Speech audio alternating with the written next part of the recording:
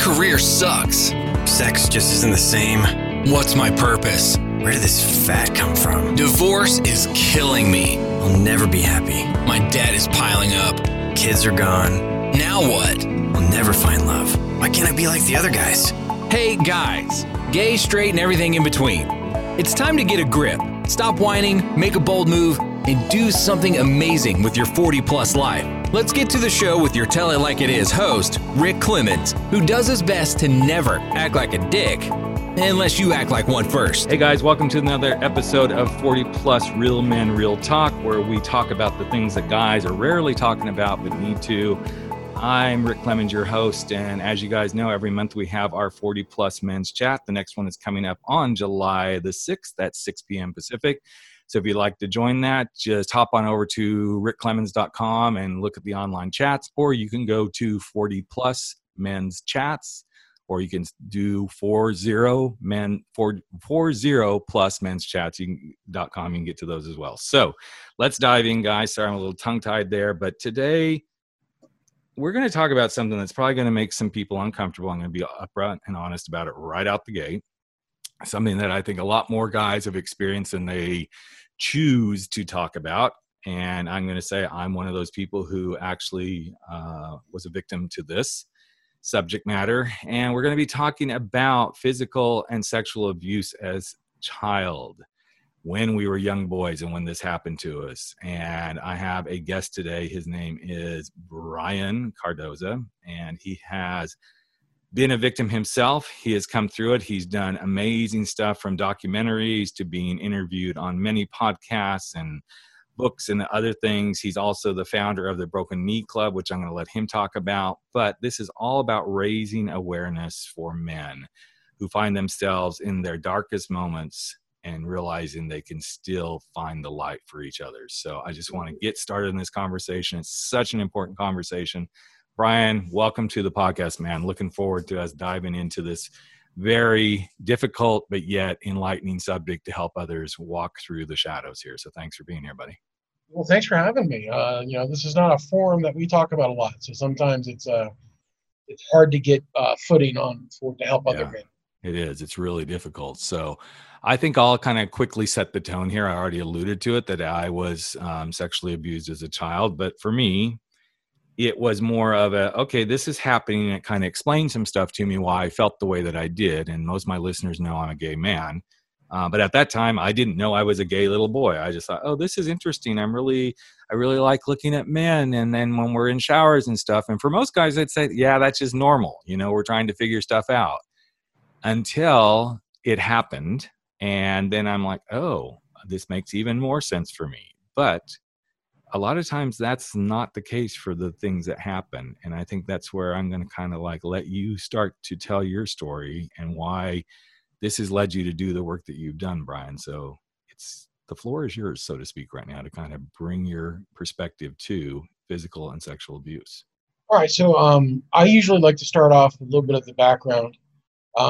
So when my father left our family when I was 6 years old, my mother had a severe mental break, and she literally, in the words she used, it's in my book, he left the family because you couldn't make him love it. And so I was directly blamed for him leaving.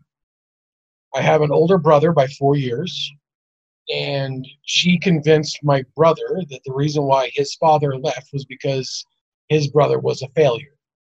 So later on that summer, when my brother had an opportunity to exact some revenge, he sold me to his best friend from the ages of 6 to the time I was 9, where I was, when we would go over to his house, I was ceremoniously raped.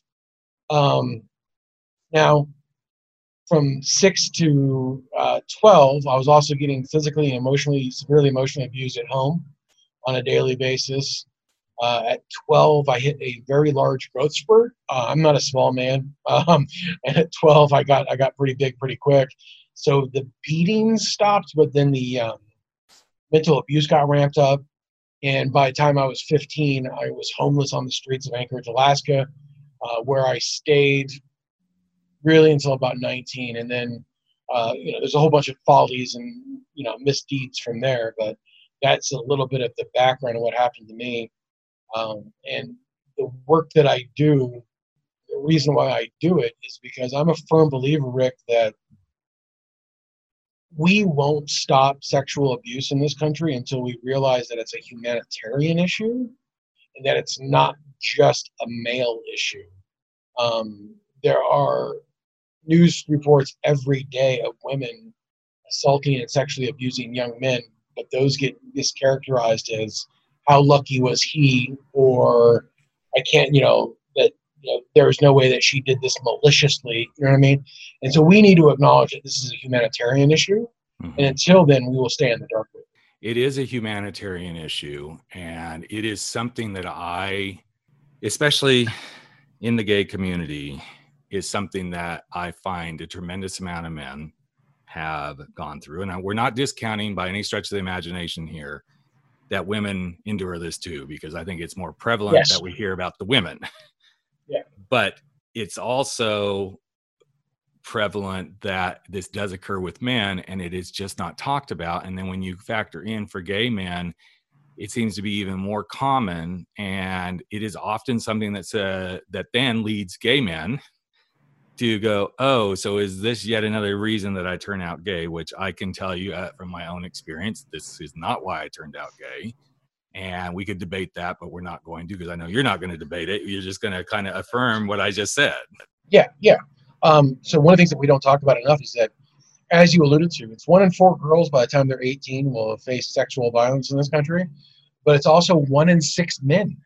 And I've even heard from some people in the statistics world that, and this annoyed me to no end, Rick.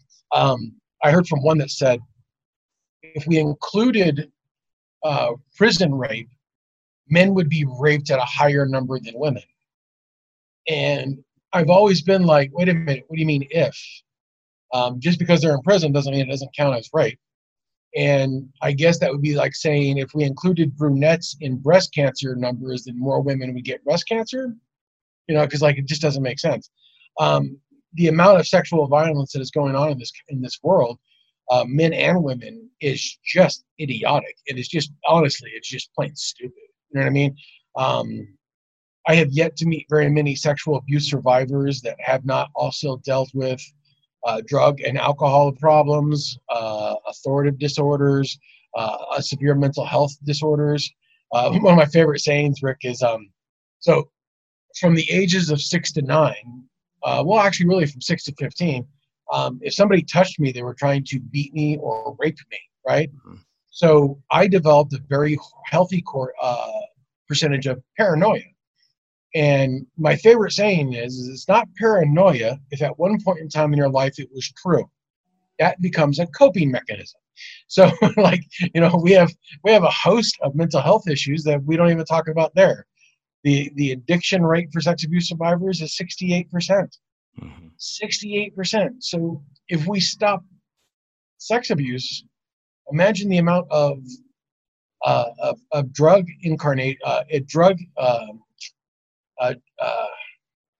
charges we would stop in this country from people self-medicating. Yeah. Imagine, one simple thing could solve so many issues, but we have to stop raping. It's just that simple. Mm-hmm.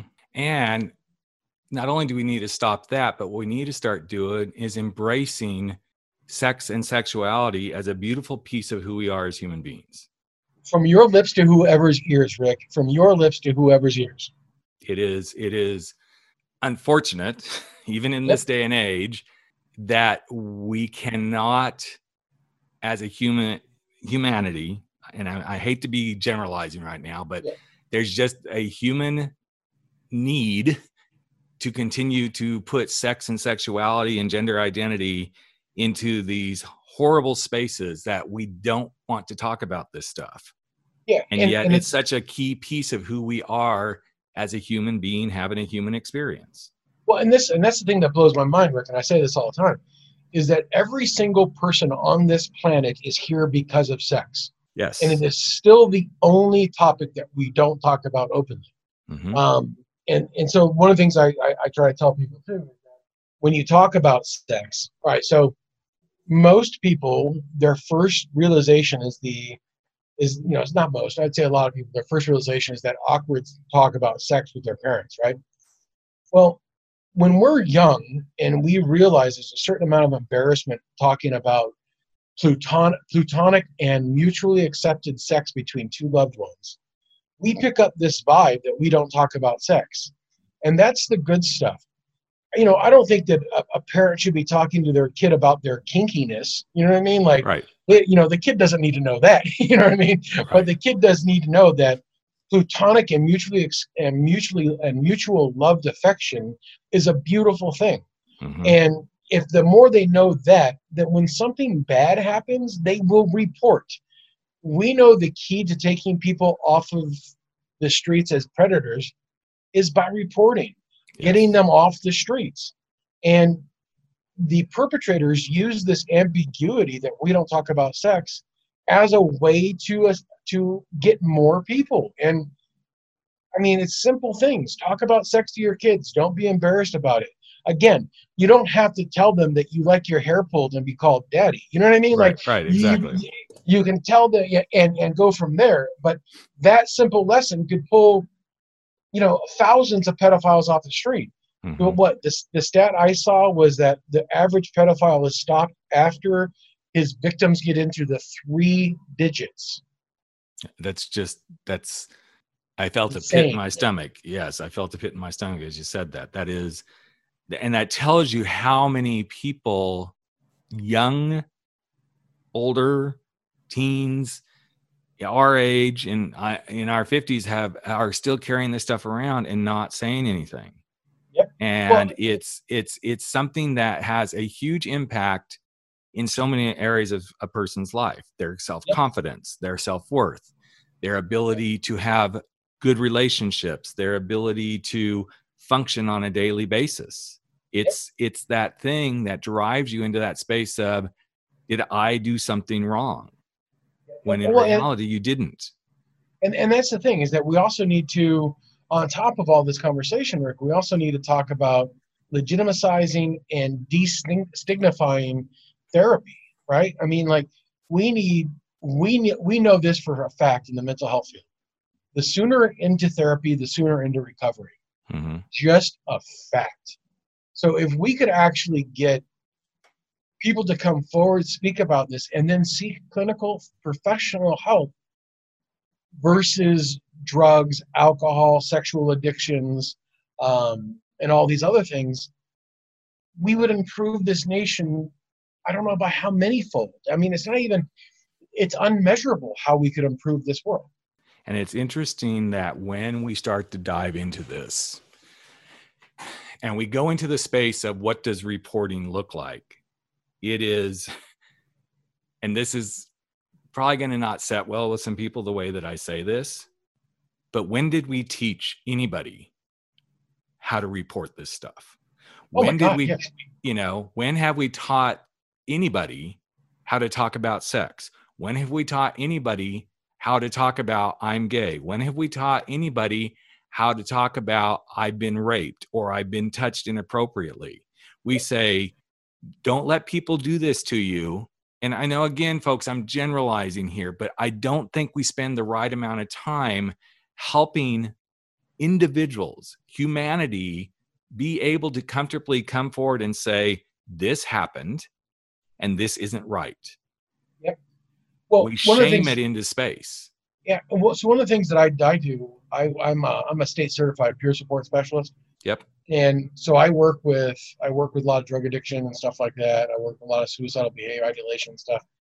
And one of the things that I do, which for some of my contemporaries they hate, but the people I work with love. So I work with drug addiction, and I also have, when we're working with drug addiction, we also work on a relapse plan. So what happens when you relapse? And atypically, everybody's like, "Oh, I won't do this, I won't do that." I'm like, okay, well, but relapse is part of recovery. So let's have a plan so that when you do relapse, you just be like, oh, this is all part of it. And I just move forward. And invariably, these people succeed because they will have a relapse. They know they're going to have a relapse, but they have a plan for when they do. Not I'm a failure, not I'm worthless, nothing like that. I look at what you just said the very same way. All right, so we say don't touch, let people touch you here, and then we just stop the conversation. But what happens if they do? What is the next step for you to do? Mm-hmm. So when that bullshit happens, sorry, I don't know if you want cussing on it. But when that bullshit happens, what is the next step? Yes. What is the next thing for you to do? If that doesn't happen, what is the next step after that? I was at Wyndham Mercy in Philadelphia speaking to the campus, and one of those questions on the panel was, what if you report it and nobody does anything about it? Right. And I was like, you keep reporting. Mm-hmm. Like, you keep going until somebody pays attention. Mm-hmm. Because their first thought was, and this is something that a lot of survivors, I don't know if you've encountered this yourself, but a lot of survivors have a thing called recency bias, mm-hmm. where if the first time that we have disclosed what happened to us and it is handled terribly, we won't talk about that shit for another 20 years. Because the most recent time we did, it was terrible. Yep. We have found that if someone reports to you and you handle it properly, they become open. They have better discourse. They're more open about discussing these things, about healing. So, that doesn't mean because it happened once that you should handle it terribly. And I understand that because the first time I disclosed, I was 16 or 17, mm-hmm. and it was terrible. And I did not speak another word until I was 34. So, the reason why I say keep reporting is because you have to get rid of that recency bias. You just have to realize the person you talk to is an asshole and just move on. And I think it's important to realize, because of how all of this stuff, whether it's rape in the traditional sense between heterosexuals or rape in the traditional sense of between, two of the same adults. Sex, whatever it might be. Yep. This is all the stuff that we're talking generation after generation after generation has been swept under the rug. And yes, it is fucking scary to come out. I remember the very first time that I talked about this after I came out of the closet was probably 15 years or so. Yep. Maybe not quite that, 13 years. And I happened to be speaking in a sexuality class on a college campus. And I don't know why at that moment, it just felt like the right time to bring it up. I mean, I'd talked to family and friends about this, right? Yep. But never in the public sphere. And it came out of my mouth, and I'm a pretty verbose guy. I can talk and I can keep moving and I can take the heckles or whatever that might come up in any situation. Yep. And I remember my body starting to shake because I was almost like, what the fuck did I just do? Everything's been good. Everything's been good. I'm okay. Yes, I'm the gay guy who came out late in life. I screwed around, hooked up with guys all through my marriage. Okay, that makes me the asshole. I totally get it. I'd learned to endure that. But suddenly I just said, I was sexually abused as a child to a whole room full of strangers, a lot of strangers. I've done that too. It's unnerving, isn't it? Yeah. And then I realized that was part of the healing. Yep. And that was part of, again, and not that this is about me, and I know this isn't about you, but it's part of the giving permission and giving strength and showing someone else the way to step forward. And I will never forget, as I finished that talk, I was speaking with the professor, and we were friends, so it wasn't uncommon for us after the thing ended to have a chat. Yep. And I walked out of the room and headed down the hallway, and it was second floor, and I went outside to the stairs and was walking down. And suddenly this guy walked up to me and he said, "Hey, can I talk to you?" And typically I'm like, yeah, I get, I'll get kids approach me all the time. Like, "Hey, I'm gay," or "I have this friend and I'd really like to help," and and he said, you got code for you're about to hear some shit. Right. I knew what it was going to, Yep. And then he said, "I just have to tell you, I have been sexually abused and I don't know what to do." And I remember standing there realizing this is now my responsibility. Yep. This is my responsibility to help this kid in the best way possible. Yeah. I quickly asked him if he felt comfortable sharing this with his professor, because she could help us the best way on this college campus to get him hooked up to some counseling. And I said, I don't really want to go too deep in the details because I want you to get the help you need. And I said, but I also am more than willing to listen here.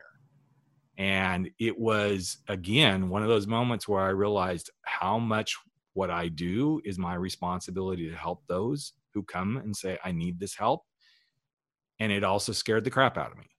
Yeah. One of the things I always, so on a regular basis, I'll have somebody come up to me and just be like, hey, how do I do what you do? And, you know, like male and female, and they'll want to know, you know, my journey and how I got to where I'm at and all this kind of stuff. And the one thing, especially with sex abuse, I always warn people this, is that the minute you tell your story, you give permission to other people to tell you. So you have to make sure that you're in a healthy enough spot to where you can handle that conversation, because as hard as it is to disclose the first time, and it does get easier every time thereafter, hearing the stories after a speech, to me, and I don't know how you feel about this, Rick, but like when I was at a college, I gave a speech. We talked. I always set aside time for anybody who wants to talk to me afterwards. Yep. And there has not been a time where somebody hasn't come up to me and told me their story, and I just want to be like, "Hey, so what was that guy's name? Where does he live? Yeah, what time's he around? You know what I mean? Right. I want to go to this person and just be like, no, I'm going to kill you. You know what I mean? And you have to realize that you can't do that. Right. You have to realize that this is their journey. That this is, if you do that, you're taking their power. You have to realize all these things, and there's a certain level of recovery you have to be in to have those kinds of conversations. And so I always warn people a little bit about, you know, talking out about sex abuse, because you have to be at that level. I mean, because if you're not, you won't make it 30 minutes, because you'll hear some stories and you'll just be like, no, I can't do this. I can't hear these. You know what I mean? Right. And it's such a prevalent thing, especially in the LGBTQ community, that I have learned that if I, you know, that first incident was the first one, but at this stage, I don't even have to bring it up. And many of the times that I've talked, it kind of shows up, and I know here's my protocol. As soon as it shows up, I engage the event planner, whoever that may be, because I know I'm going to walk away and I'm kind of like, I'm moving on to the next thing, but I don't want to be that back that turns on someone at that moment. Yep. So I immediately engage whoever I can, whether it's a professor or the event planner, and I see if we can't have a huddle, and recommend that we immediately get somebody of, you know, some status on campus or wherever I might be involved, if necessary. If it's something recent, which sometimes it can be, obviously we will definitely encourage, let's get some formal police statements and stuff involved, as well as, do you have a current counselor? Do not? Do you have a current therapist? If not, you know, then we need to, you know, and there's kind of this little checklist I have in my head of here's where we're going, simply because I do not want to leave that person hanging there in the moment going, here's yet, and back to your, if I don't have the good experience, I'm going to shut the fuck up and I'm not going to talk about this ever again. Well, so one of the things that I do that I put in, so I guess it's a writer for contracts with me for speaking, but in my writer, there is they need to have somebody there from the local crisis center or counseling center, and I make sure that those are in the room, and that they're announced at the beginning of before they even introduce me. That way, because a lot of crisis centers, they do stuff for free. So it's really helpful for students. They usually do have on-campus counselors, and they will come left and right. If you're going to speak out, you know, one of my speeches was to 400 students. They had 3 different crisis centers for domestic violence, sex abuse, and drug addiction, and they had the entire counseling department there. You know what I mean? Like, because they knew what they were going to hear could be rough. So I don't know if you want to start doing that in your writer for your speaking, but I know it's come in handy many a time. So real quick here before we wrap up, I want to kind of address kind of the elephant in the room. So what if you are a guy over 40 and this is hanging out in your head and you know you want to do something, but you know you're scared to death to do it? What's some advice you would give somebody like that? When you say do something, you mean actually get into recovery? Well, either recovery or at least even just open up about it for that very first time. I know that's a big question because I have a perspective too, but. Well, so I'm going to go under the guise that they are seeking help. Mm-hmm. And they're afraid of the help because a lot of guys are really afraid of this therapist room for some reason. They have this stigma about it. And I think it's kind of sad because the analogy I always put it, Rick, is, so I'm 46 years old. I still bench press over 500 pounds. And the reason why I did that is because when I was younger, I was weaker. So I went to the gym and got stronger. And that's exactly how it is for therapy. I'm weaker in a subject, so I go to the gym, which is my therapist. Yep. And I get stronger. But I think the number one advice I always like to tell people is it's worth it. There are going to be days that it's going to suck. There are going to be days when you walk out of the therapist's office and you want to go straight to the bar, or you want to go straight to Mother's Little Helper, whatever that is. Right. And there are going to be days when you don't want to get out of bed. There are going to be days when you feel more raw than when you started. But if you get up and go, it's going to be worth it. Yes. I guess the other thing I always say too is that, the light at the end of the tunnel, Rick, does not have to be a train. Mm. And the sooner we realize that we can get on a path of recovery, the better. And you owe it to yourself because you deserve to be happy. So real quick, tell us a little bit about the Broken Knee Club and Survivor Nights, because I think those are two things that are very important to talk about. So Broken Knee Club's actually going to be starting to get phased out because Survivor Nights is taking a really big threshold, and it's really taking a lot. And Survivor Nights is Broken Knee Club was We All Walk with Pain. It was started on when I had my 5th knee surgery. And it talks about what we can do to help other people, survivors and stuff like that. And I'm going to phase that one out. I'm going to go hardcore with Survivor Nights because that's my art group, and we're getting art shows all across the nation, even into Canada. Mm-hmm. And what we do is we focus in on art and trauma in a large umbrella, because what we have found that if we showcase artists that have survived cancer and HIV diagnoses and domestic violence and severe car wrecks and all this kind of stuff, and then we throw in sex abuse, mm-hmm. you start to realize that people realize there are other ways to heal. So my favorite thing, I turned this into one of those memes, and I was just like, oh my God, I'm a meme now. It's very important for us to hear stories that are very similar to ours, because it shows us we can heal, but it's also, I think, far more important to hear stories that we don't recognize, because it teaches us there are different ways to heal. So when I hear from a cancer diagnosis survivor or a cancer survivor, and they start talking about the trauma of that diagnosis, and I realize that the 5 or 6 things that they're saying are very similar to the realization is that I'm a sex trafficking survivor, I start to ask questions about how they healed from those, because how they heal from them may be different, and I still get to heal from the same thing. Mm-hmm. So what we've done with Survivor Nights is we do art shows. We'll have spoken word, we'll have music, we'll have just 2D, 3D art, whatever the artist wants to put in. And we don't put anything up about like, this is a cancer survivor or this is this survivor. We just put them on the wall. And you would be amazed at how people will see a sex abuse survivor right next to a cancer survivor and they get both pictures, right? You know what I mean? Like, and so we've been doing that a lot, and that one's actually going pretty well. And and we're trying to even get into high schools to where we can start teaching art, trauma art, so that we can increase the emotional intelligence of people. So Survivor Nights is getting to be a pretty big thing, and I try to let the proceeds of my book help fund that.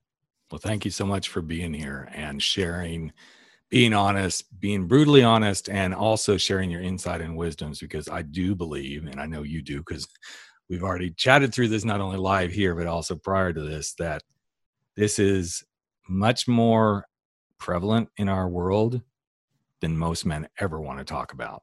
Oh, yeah. And once again, this is something that 40 Plus Real Men, Real Talk is all about, which is talking about stuff that guys truly, truly do not want to talk about. So thanks again for being here, Brian. I truly enjoyed the conversation. And I look forward to sharing. And I don't know if you can share that on Amazon, The Unexpected Victim. Absolutely, man. So that would help support Survivor Nights. And also, it's also really good to hear other men's stories. Yes, absolutely, man. Well, totally appreciate you, bro. Thanks, sir.